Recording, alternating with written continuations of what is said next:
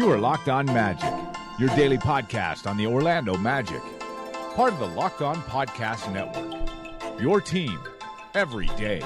And you are indeed Locked On Magic. Today is August 1st, 2020. My name is Philip Rossman. I'm the expert and site editor over at OrlandoMagicDaily.com. Of course, follow me on Twitter at PhilipRR_OMD. On today's episode of Locked On Magic, I am not burying the lead. We will talk about Jonathan Isaac's decision to stand for the national anthem when everyone else knelt in protest of racial injustice as well as police brutality and a whole host of other issues involving the black community here in America. It will be a serious conversation that I hope will touch the right chords. I cannot promise that it will. I will again only promise that I am willing to listen, understand what my words mean, and try to be better for the next time. But I'll provide my thoughts on not necessarily what happened, because I think those thoughts are pretty clear, but I will try to provide some thoughts and some perspective perhaps on Isaac's decision, what he did, and what it means. We will talk about that at the end of the show because it's such a weighty issue. I'm going to put it at the bottom so it weighs us down toward the end. We will also talk about the Orlando Magic's big win over the Brooklyn Nets, what should be the main story of the day. Of course, it is not. It's not the conversation starter. I'm not trying to bury the lead here, but I want to get to the game first because it's a little bit lighter. It rises to the top because it's lighter. The heavier stuff goes to the back end because it is heavier, and I want to make sure it gets all the due time and attention it deserves. But before we do any of that, I do want to remind you all that you can check out all the great podcasts on the Locked On Podcast Network by searching your every download podcast for Locked On and the team you're looking for. Just like there's a podcast here covering the Orlando Magic with excruciating detail, there's a podcast covering every single team in the NBA with the same level of care and detail that you can only find from a local expert who knows their team best. Want the lowdown on the Brooklyn Nets and their perspective of things? Check out Locked On Nets, where Josh Bass and Marcus Barahal react to the Nets game against the Orlando Magic. You can also look ahead and check out Locked On Kings to take a look at a preview of the Sacramento Kings and San Antonio Spurs matchup, which took place on Friday as they get ready to play the Orlando Magic on Sunday. You can find those podcasts wherever you download podcasts today. Just search for Locked On and the team you're looking for, the Locked On Podcast Network. It's your team every day.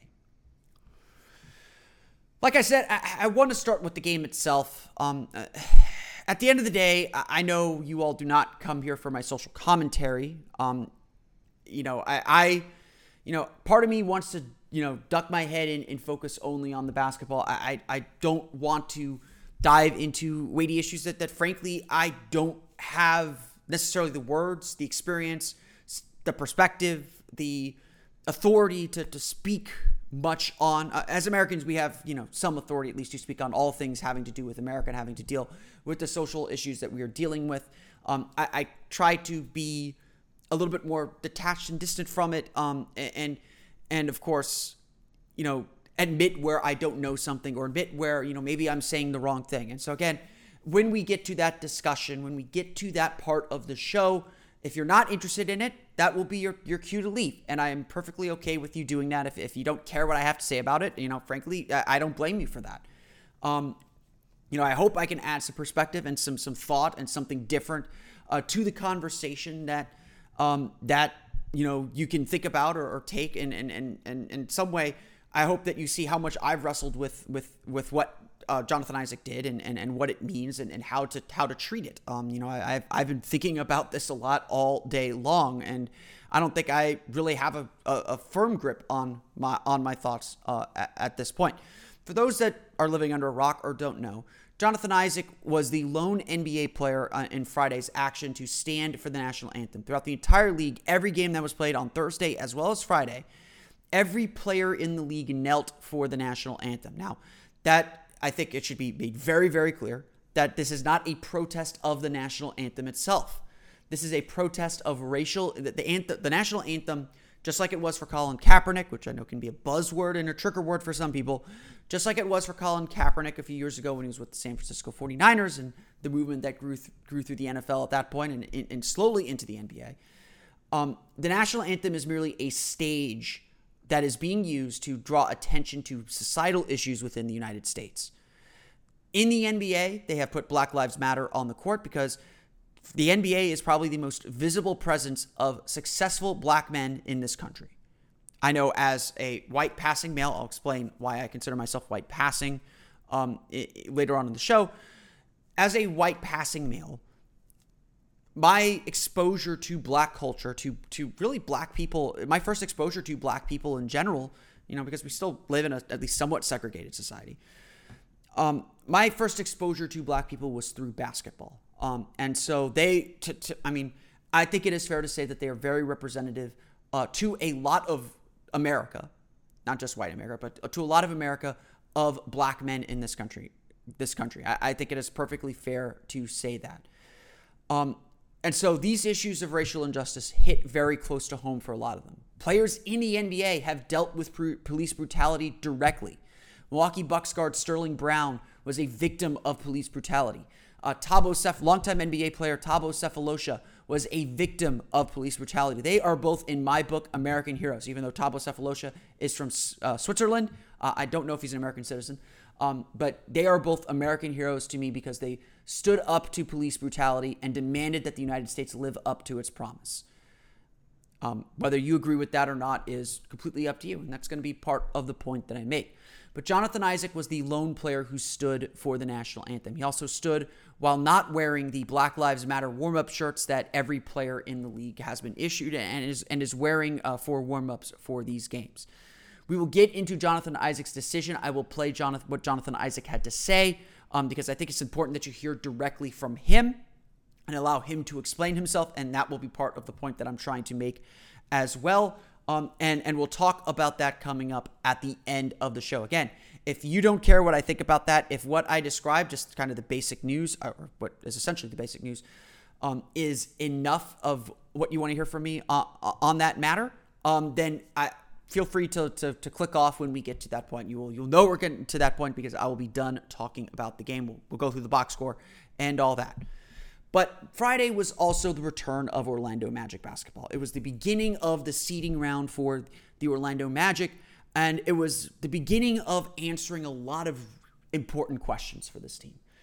Obviously, playing the Brooklyn Nets was the most important game of the season for the Orlando Magic. I kind of joked online when the NBA posted the full schedule. It was the players saying, we need to ease back into things. We can't just dive straight into the regular season. And then the NBA saying, oh, so you want to play your most important game as the first game of the season. Got it. The Orlando Magic trailing the Brooklyn Nets by a half game when the season went on hiatus, and certainly very likely to pass them for the 7th seed with both 2 more games against the Nets and a significantly easier schedule. This game took on added importance with just 8 games to play before the playoffs begin. 2 weeks, in fact, before the playoffs begin as well. This was a vital game for the team to get an inside track on the spot, to pass Brooklyn and be a half game up on the Nets with, again, another game coming up against Brooklyn later on in the seeding round. To say that the Orlando Magic got off to a poor start is an understatement. It was bad. The Nets scored 39 points in the first quarter. 39 points. And it wasn't just that it was 39 points. It was the Magic were giving up easy baskets. They were getting beat off the dribble and pick and rolls. Nikola Vucevic was struggling to step up, and Jared Allen was feasting at the rim. 10 points on 5-for-5 shooting in the first quarter. Things looked terrible for the Orlando Magic. They were keeping up. They were scoring plenty. They were getting to the basket. They were getting to the foul line, but it had the markings of a game where whoever decided to play defense first was going to win. And yes, the Nets are undermanned, and they don't have all their players. It was not a game that bode well for the Magic in a lot of ways. But things change quickly. Things do change very, very quickly. And the Magic were able to get things back under control. Jonathan Isaac played a big part in that. Markelle Fultz played a big part in that coming off the bench. Khem Birch coming off the bench played a big part in that. And the energy of the game began to change. Brooklyn missed a few shots. Orlando was able to get key stops, get out in transition. Jonathan Isaac had a plain just strip of a player. Got it to Markelle Fultz, who got up the floor, flubbed a layup, maybe, passed it, maybe. Khem Birch was trailing and was able to finish. And again, Khem Birch making those kind of in-between plays, getting offensive rebounds, such a big part of the game for him and for the Magic in general. Orlando outscored Brooklyn 34-20 in the second quarter, using a nice run to end the quarter, especially Evan Fournier hitting a big three off a pass fake to give the Magic an 11-point lead at the end of the first half. And from there, the Magic just simply continued to dominate. A 41-23 third quarter, where Orlando opened up as much as a 30-point lead. Their threes were falling. Both Evan Fournier and Nikola Vucevic had 11 points in the third quarter, and everything was working. Even the Magic's defense was working. It was a blowout, and Jonathan Isaac's run, where he hit a couple shots, only made things worse. It turned it from a blowout to a runaway. In fact, the Magic did not score for the final 7 minutes of this game. The Magic didn't score for 7 minutes. They still won by 10. Okay. Steve Clifford did have to bring the starters back in as the bench unit, which featured Michael Carter-Williams, who would foul out, DJ Augustine, who would replace him, James Ennis, Gary Clark, Melvin Frazier, and Mo Bamba. There was no organization on either end of the floor. They were giving up threes to Timothy Luwawu-Cabarrot. They weren't able to get much offense going. They turned the ball over like crazy.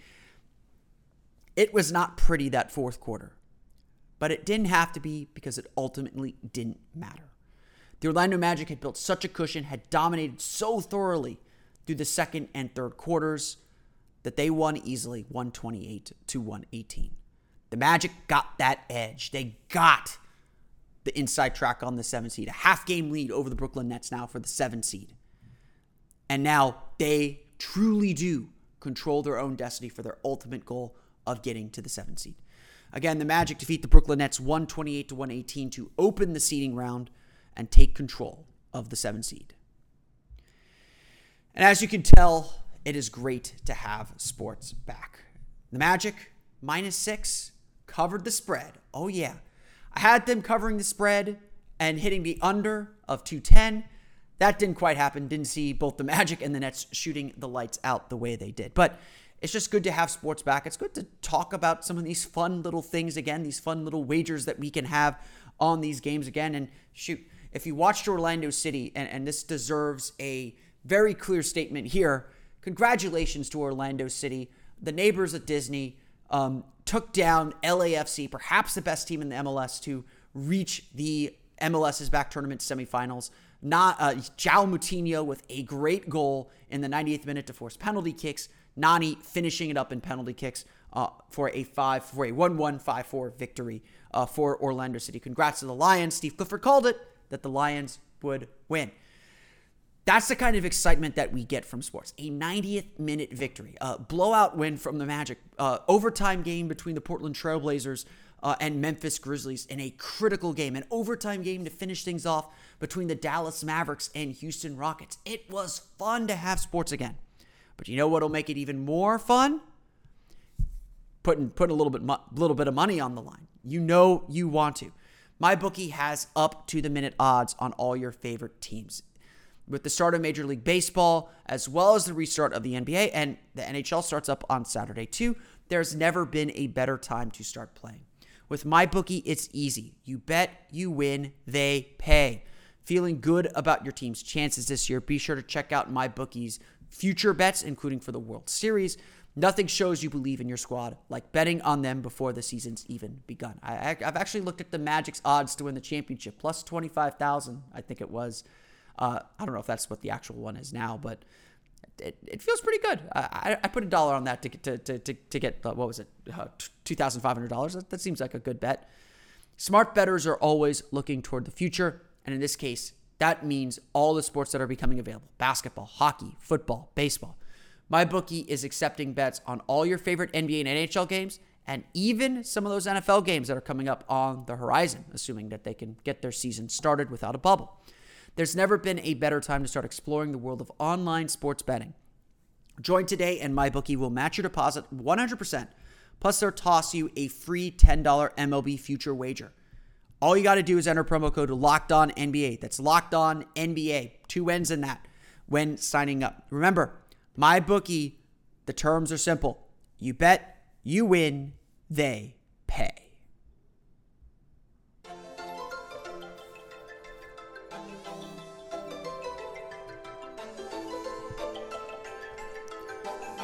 All right, it is back once again. Another game day, another time to run through the final box score and analyze how individual players played throughout this game. Leading score for the Magic was Evan Fournier, 24 points, 10 for 15 shooting, 3 for 6 from beyond the arc, 5 assists. Safe to say that slump Evan Fournier seemed to be in during the scrimmages, not that big of a deal, not that big of an issue. Fournier, the one good thing that I think Fournier really carried over from those scrimmages is he really didn't force anything. Everything really felt within the flow of the offense. The ball was finding him. He was making good reads, good plays. And if he's playing like this, obviously not just the scoring, but kind of the reading and reacting, that's going to make the Magic's offense very, very good. I mean, I think the one thing we could say about the Magic's offense, even dating back to when the season went on hiatus, is that the ball moves very, very well. That the ball does not stick. It finds the right guy. It finds the open man, and that gets you open shots, and that gets you baskets. The Magic really, at no point in this game until that deep bench crew was in the fourth quarter, never really did force anything. It never really felt like anyone was trying to do too much to create. I mean, okay, maybe Aaron Gordon had a couple of those shots that you kind of just take that with him, but for the most part, it all felt very natural. And, Fournier is definitely someone that people get critical on and critical about for trying to force stuff a little bit too much, for trying to, take his turn. Didn't really do that this game. The ball found him. He was good in transition. He made his shots. And of course, that's a big part of things. My only cause for concern, and Fournier only played 24 minutes, by the way. Magic did a really good job limiting minutes in this game, even with the starters having to come back at the end to kind of bail them out. Or not bail them out. It was 12 when they came back. It was, 12-point game with 2 minutes to go. It was more of just like, I can't believe you guys are making me do this, guy. My only point of concern with Evan Fournier, and it has to be pointed out, he really struggled with pick and roll defense at the beginning of the game. I do think that the defenses really targeted him a little bit. It felt like the Nets defense targeted him a little bit. And I'll have to look up numbers to see if that's a phenomenon that happens a little bit more. But he really struggled getting over screens. And it wasn't just him. It was everyone. Everyone really struggled defensively early on in the game. But Fournier caught my eye a little bit more for whatever reason. So, again, if I'm signaling him out and the data's not there, I apologize. It was just rough. It was just rough early on. Nikola Vucevic was probably in the same boat. We'll talk about him now. Vucevic, the combination of Fournier struggling to get around screens and Vucevic maybe dropping a step too far really hurt the team early. They got it under control, and they started using their hands a little bit more to contest shots and to kind of challenge shots. Aaron had a notable one where he just didn't contest a shot effectively at all, even though it was there. It got better. Will I say that they're ready to play? The Bostons and the Philadelphias that they're going to have to, the Torontos especially, that they're going to have to play. Not particularly. I don't think they're there yet. But overall, I thought that the Magic did a good job. Once the Magic cleaned up their defense well enough to take on this Brooklyn team. Early on, though, was a big struggle. The Magic have to start off better. You can't be giving up 39-point quarters. I don't care whether offenses are going crazy here inside the bubble.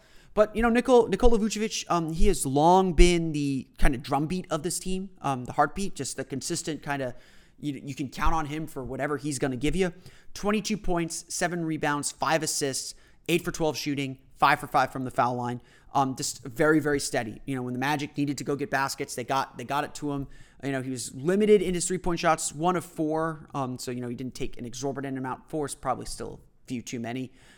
But he got himself in the paint a lot, and I think obviously that's where he is most successful. Off the bench, big game from Jonathan Isaac. Again, this is a pattern now. He had 13 points in 7 minutes the other night, 16 points in 16 and a half minutes in this game. And again, a lot of it just like simple things. Following a driver into the lane to be a trailer, getting out in transition, cutting to open space so you can get a pass delivered to you, hitting the offensive glass. Jonathan Isaac still does not have a lot of plays run for him. I want to make this really, really clear. They're not running plays for Jonathan Isaac yet. And he is still finding ways to score and be effective, to make plays.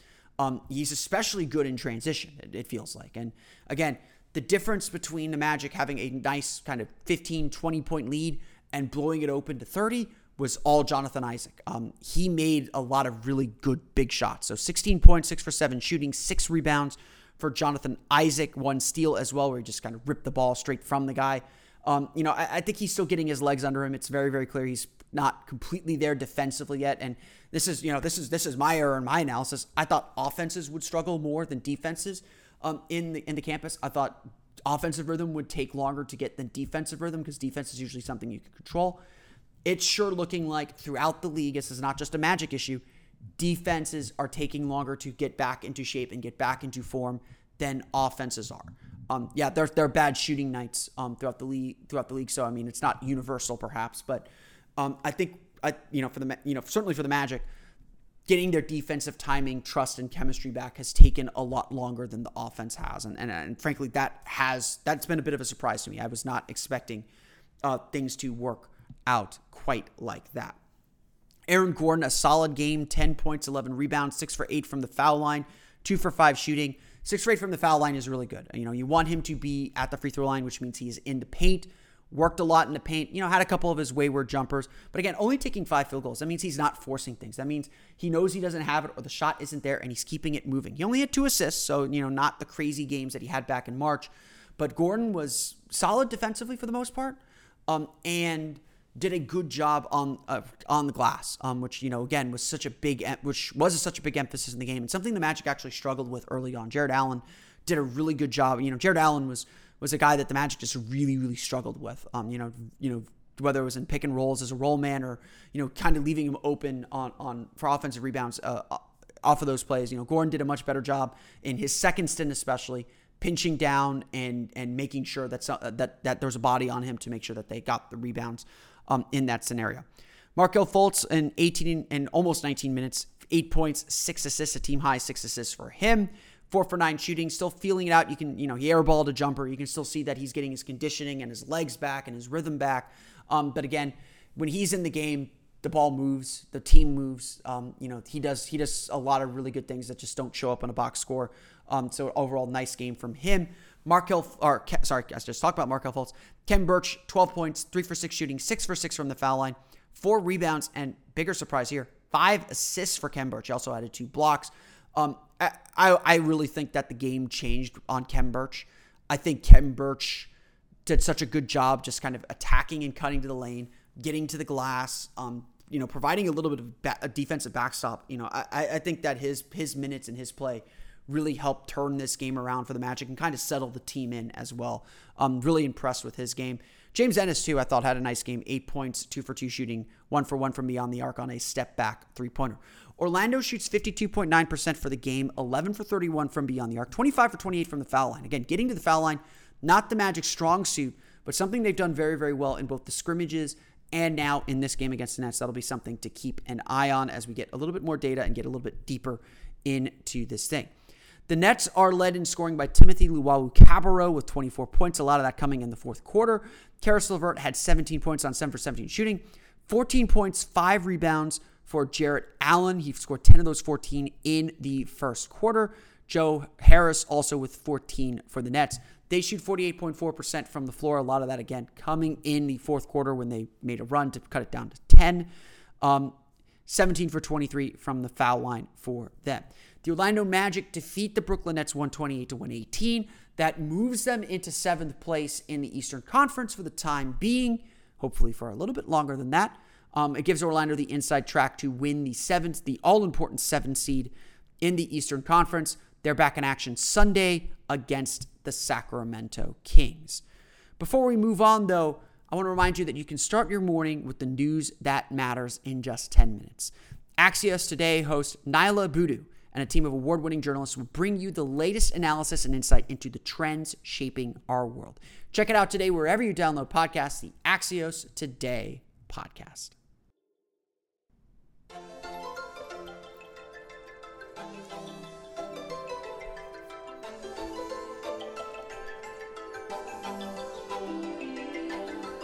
So, I need to maybe not clarify, again, I need to just start this conversation the same way, with this kind of some of the same statements I made after the protests over the murder of George Floyd took place back in April, which feels like a lifetime ago at this point.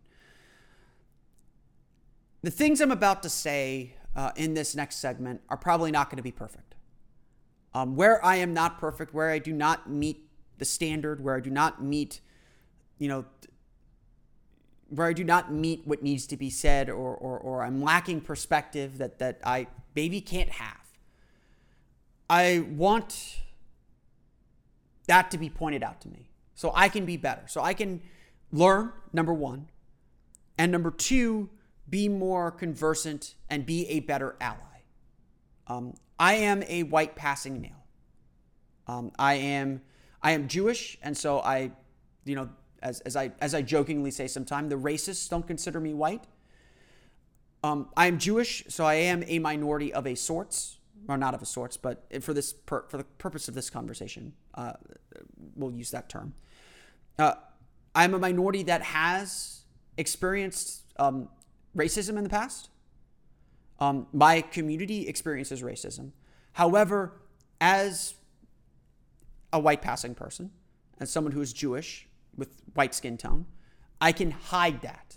So I say this to say that I do come at this from a minority perspective, but also I come at this from a perspective of privilege. And so before starting any of this conversation, I feel I need to put that out on the table so my perspective is clear. And so I can say where I come up short, where there is something that I am saying that might be coming from my place or from my perspective and from my voice that doesn't quite match up or doesn't quite hit the mark that I hope I'm trying to convey, or it's completely off base even. I need to know so I can be a better ally in this fight for racial justice in this country. Again, as someone who is Jewish, we know as well as anyone how much silence can kill, how much apathy can kill. And that's not figurative, that is literal. These things can kill. And I want to make sure that I am part of the solution and not either part of the problem or silent, which is also part of the problem. As Elie Wiesel said, evil can only succeed where good men stay quiet. There is a multifaceted, I'm going to struggle with words here, and I'm sorry if this is going to be kind of some brain dumping and piecing things together, but that process in and of itself, I think, is important too. There are a lot of moving pieces in this conversation. Certainly in this conversation that I'm about to have now, I will try to acknowledge it where I see it. I'm going to try and withhold judgment. I will let you know when I'm expressing an opinion and not necessarily the point that I want to make. So let's begin. Jonathan Isaac made the decision to stand during the national anthem at a time when everyone else in the league is deciding to kneel, to make that statement that they are kneeling not to protest the anthem or necessarily even to protest the idea of America, which I think is very, very important, that I think a lot of people have lost sight of in a misguided version of patriotism. That was opinion. They are protesting racial inequality and police brutality in this country and demanding that this country live up to its promise. But what's important to remember about protest is that protest is meaningful to each person. Protest is a decision. And if you're not comfortable with that decision, if you're more comfortable protesting in another way, that is absolutely your prerogative. LeBron James was asked why he's not wearing some social message on his jersey, as several players on the Orlando Magic are. 12 players on the Orlando Magic took the NBA up on their offer to put social justice messages on their jersey. Something honestly, that whole exercise made me think about what I would put on my jersey if I could. What I would put on there is not a choice on there, but as a grandchild of a Holocaust survivor, I would put "never again" on the back of my jersey. I honestly, I would ask you all to consider what you would put on the back of your jersey and what that means to social justice in this country. And again, there are a lot of powerful statements being made out there. But LeBron James did not. His jersey says James on it. And he said for him, that message of social justice, that raising of awareness, did not speak to him. That is not how he would like to express his desire for social justice in this country. And so he did not participate in that particular protest. He knelt for the national anthem on Thursday during the Lakers-Clippers game. He's doing lots of other action, including his voting rights group, as well as donating $100,000 to the Florida Rights Restoration Coalition here in Florida, a very worthy cause that I encourage you all to be invested, to look up and be invested in. And that is how he chooses to make his statement. How you choose to make a statement, how you choose to protest, or whether you choose to protest, is completely an individual choice. And so it is no surprise to me that Steve Clifford, the Orlando Magic organization, and Jonathan Isaac's teammates all said they supported Isaac's decision to stand during the national anthem. In fact, one of the reporters asked Evan Fournier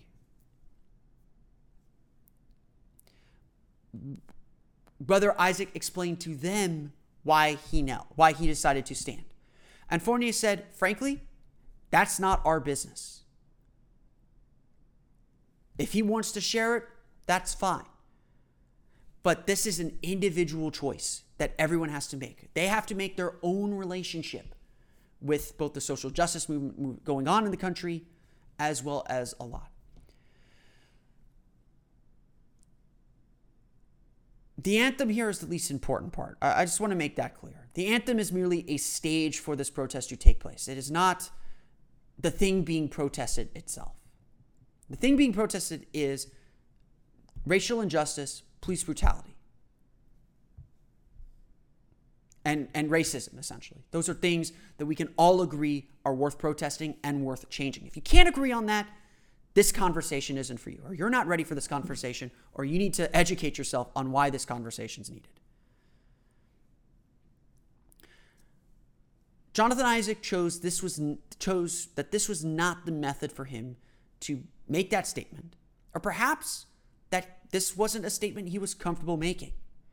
Isaac also chose not to wear the Black Lives Matter shirt that teams are wearing during warm-ups. And again, that's his prerogative. He is not being penalized for it, nor should he be. Everyone is allowed to have their own relationship and their own meaning behind what these protests mean. However, Jonathan Isaac is a public person. He is in the NBA. He is well known to people. He has a larger platform, to be perfectly frank, both as a minister in his church. He has a pulpit, as well as an NBA player, someone who's recognizable and out front. And frankly, when you're a 6'11" guy standing when a bunch of people are kneeling, just visually, that makes a statement unto itself.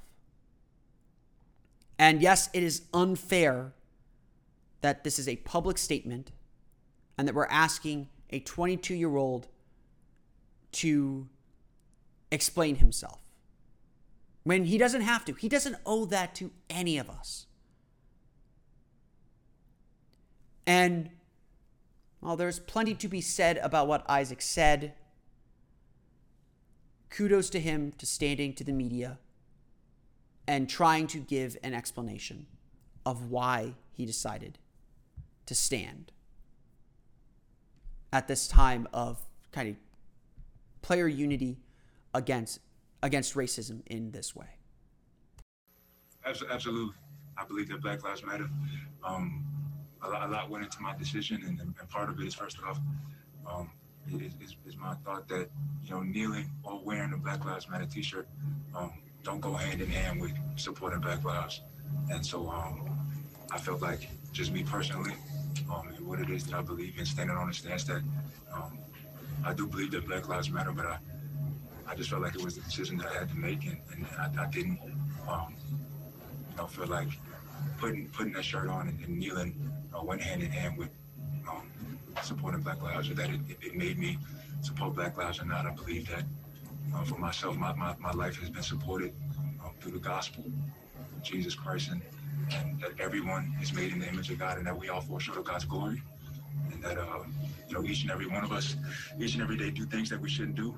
We say things that we shouldn't say. We hate and we dislike people that we shouldn't hate and dislike. And sometimes it gets into a point where we point fingers about whose evil is worse. And sometimes it comes down to simply whose evil is most visible. So I felt like I wanted to just take a stand on. I feel like we all make mistakes, but I think that the gospel of Jesus Christ is that there's grace for us, and that Jesus came and died for our sins, and that if we all will come to an understanding of that and understand that God wants to have a relationship with us, that we could get past skin color, we could get past all the things in our world that are messed up, jacked up. I think when you look around, racism isn't the only thing that plagues our society, that plagues our nation, that plagues our world. And I feel like, coming together on that message that we want to get past not only racism, but everything that plagues us as a society. I feel like the answer to it is the gospel. I will say this. I wasn't able to participate in the teleconference after Friday's game where Jonathan Isaac said what you just listened to. I watched it on Fox Sports Florida after the game. I watched it again as I was writing about it and trying to gather my thoughts. And, yes, his face was covered by a mask, but you could tell he was both you could tell that it seemed like he was a bit nervous and a bit uncomfortable talking about these issues. And that's fine.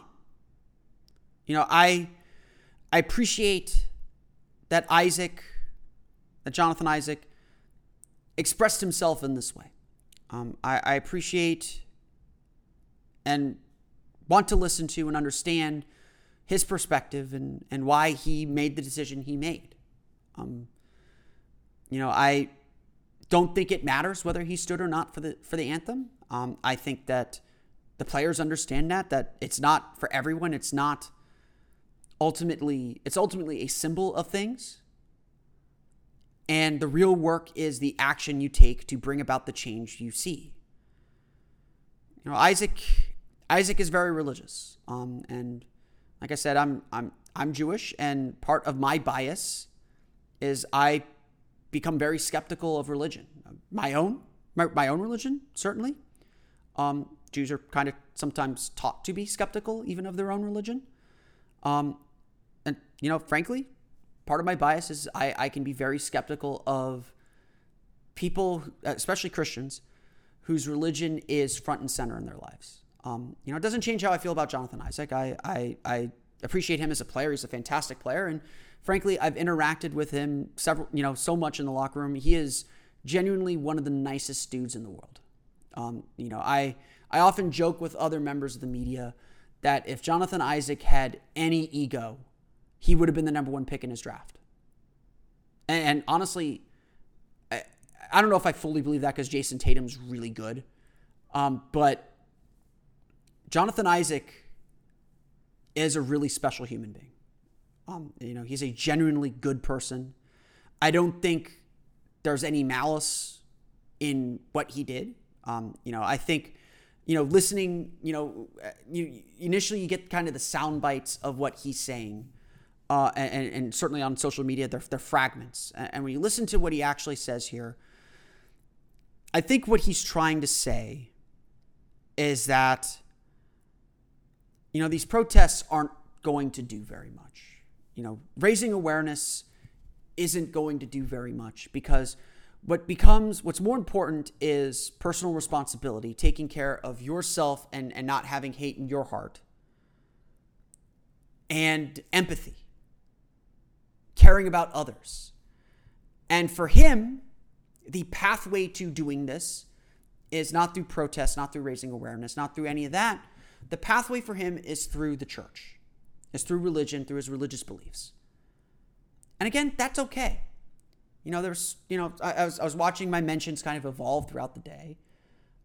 Because I noticed it on TV, and I was like, well, I mean, you got to point it out. There's a 6'11" guy standing while everyone else is kneeling. Again, it's impossible to miss. It's impossible to hide in that situation.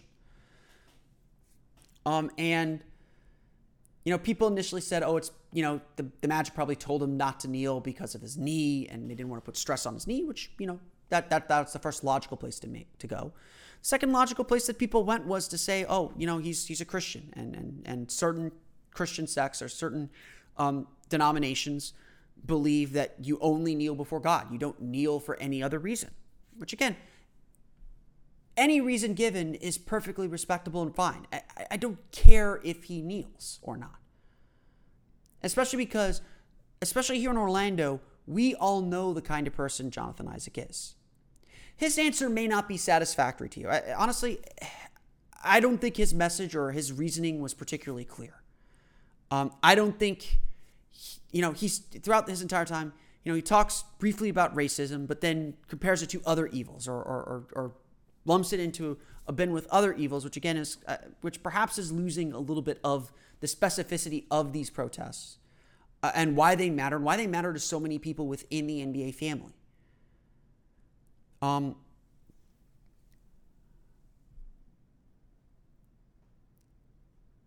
That's not to say that Isaac's wrong. That's not to say, a whole bunch of other things, but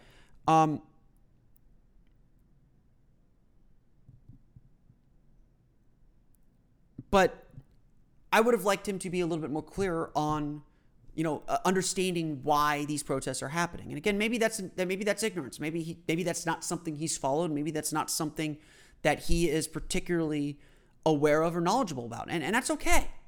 I saw, Steve Kerr talk a little bit about, something that he regrets doing. Back in October, those halcyon days in October, when the Hong Kong thing sprang up, Steve Kerr said in a podcast recently he regretted his statements on Hong Kong. He admitted, I wasn't educated on it and I shouldn't have spoken out. And certainly the one thing I should have done is support Daryl Morey, support a colleague who is only expressing his right to free speech and a value that we share. And Steve Kerr admitted he dropped the ball on that.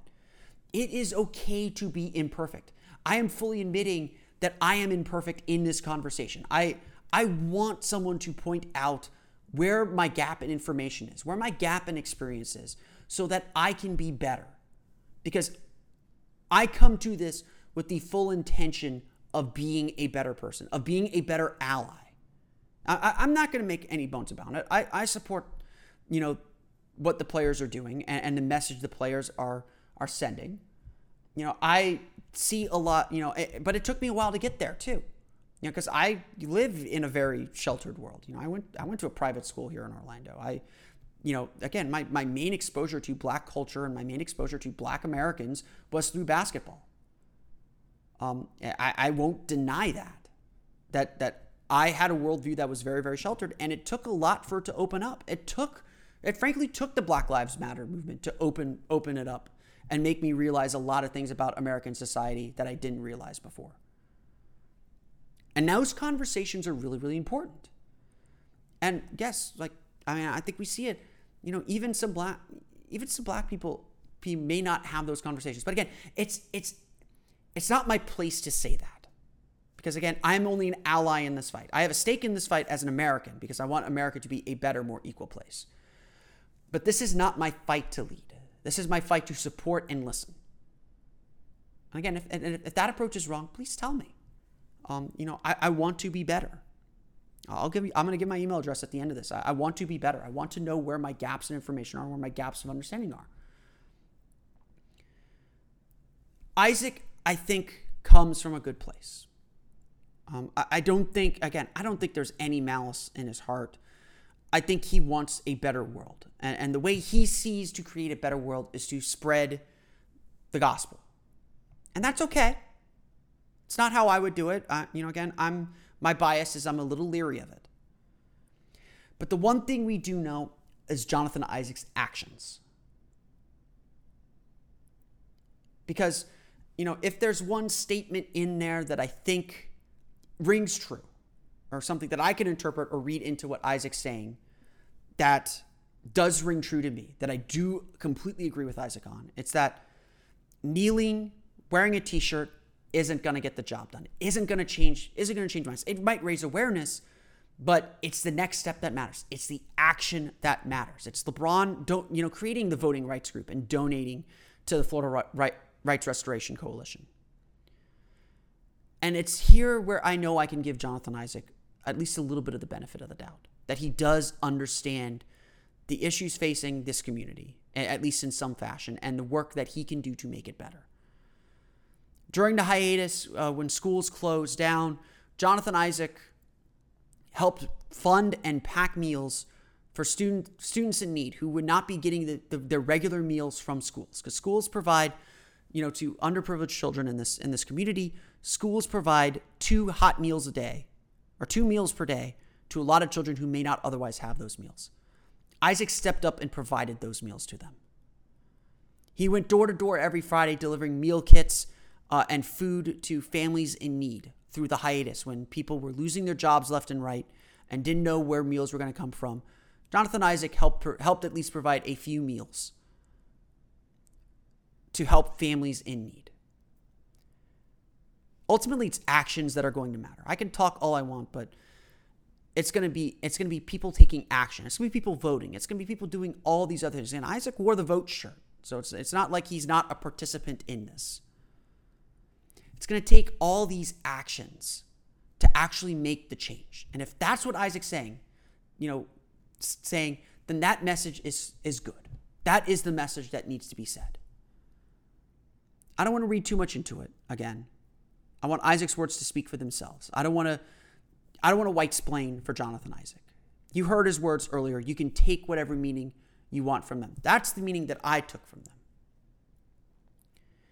Perhaps I'm being a bit too paternalistic here, though. And maybe I'm just being, again, too protective of a guy that I respect for his convictions, to be honest. I respect him, for his faith. There's definitely a little part of me that it's a little envious that you can be so, maybe not devout to God, but so trusting in something that he can't see. I mean, faith is a struggle for all of us in some way.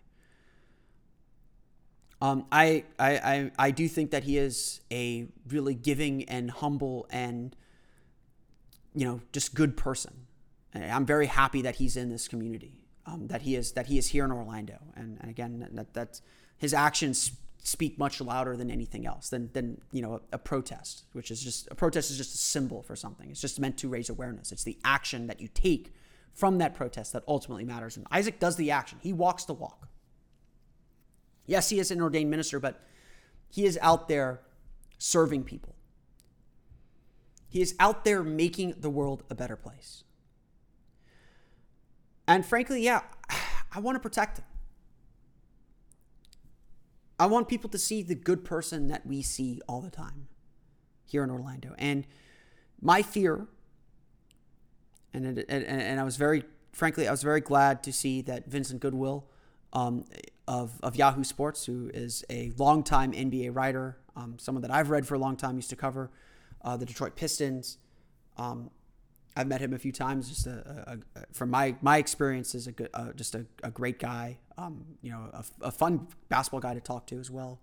In the few conversations that I've had with him, and yes, a black man. So I think his perspective is a little more authoritative than mine. So I'd go to Yahoo Sports and read his column. His fear is that Isaac's message, as whatever it was meant to be, or as good intentioned as it might be used for people that are disingenuous. There's a little part of me, and I wouldn't say a little part of me, but when I saw Isaac's words come down, it smacked of, or at least bordered on, some of the language that disingenuous commentators use to undermine the important conversations we need to have in this country. And I don't believe that was Isaac's intent. I don't believe that was Isaac's intent. And I don't want to see him, unless he wants it that way. If he wants it that way, that's his call. But I already saw some disingenuous writers and some disingenuous voices trying to make Isaac their example of something that I don't think he is or don't think he wants to be. And if that's a little too paternalistic on my part,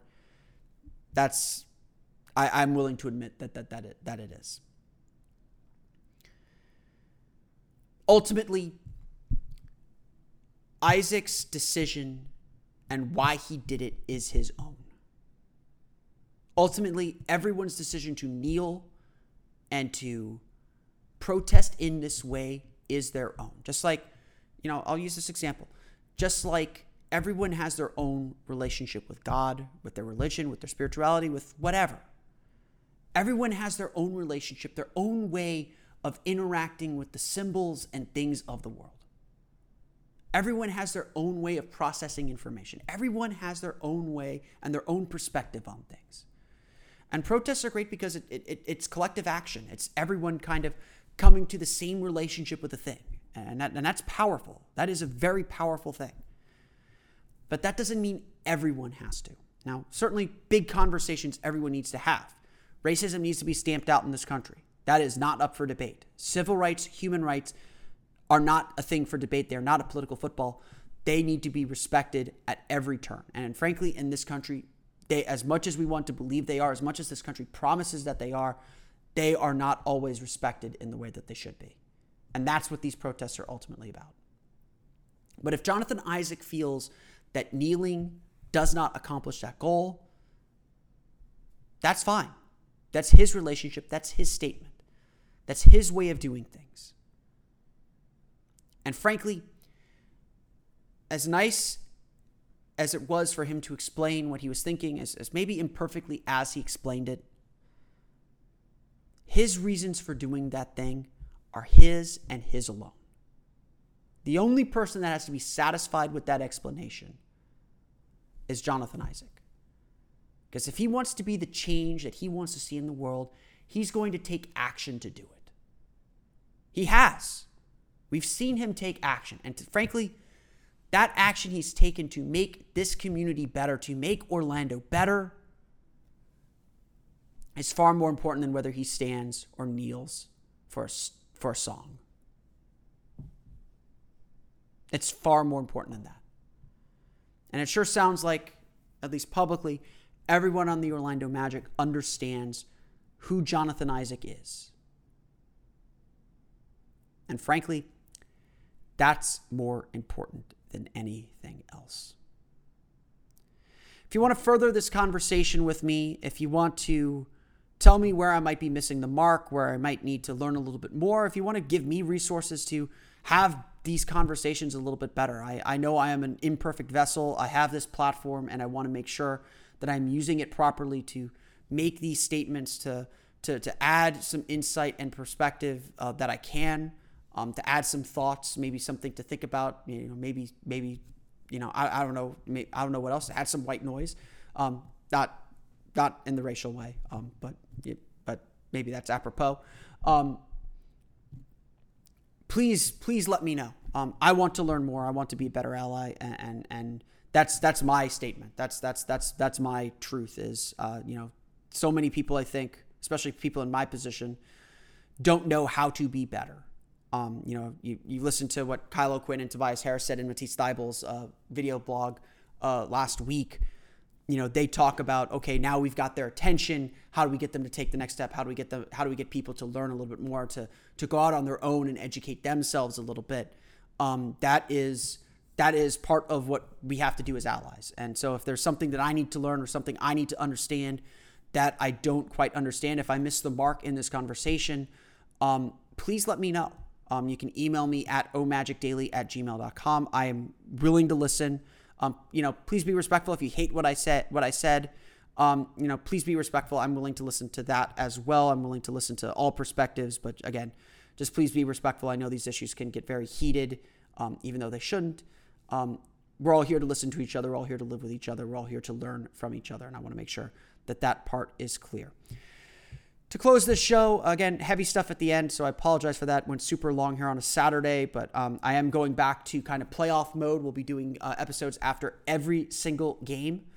So even when there's a weekend game, expect to have an episode to play. You can find this podcast wherever you download podcasts. So search for Locked On Magic. You can subscribe on Apple Podcasts, Stitcher, TuneIn, Himmel, Google Play, Spotify, and all the listening on the podcast to your podcast-enabled listening device. You can find me on Twitter at PhilipRR_OMD. Again, email me if you want to talk or comment as well at omagicdaily@gmail.com. That's going to do it for me today, though. I want to thank you all again for listening to today's episode of Locked On Magic. Again, the Orlando Magic defeat the Brooklyn Nets 128-118. They'll be back in action Sunday against the Sacramento Kings. We'll be back Monday with a recap of that game and a whole lot more. Hopefully, we'll be focused more on basketball, although our attention does not go away from the issues at hand in this country and the racial injustice that we all have to fight. This is a good time, of course, to say, please arrest the police officers who murdered Breonna Taylor, and make sure that you say the names of all the victims of racial violence in this country. For Orlando Magic Daily and Locked On Magic, this has been Philip Rossman-Reich. I'll see you all again next time for another episode of Locked On Magic.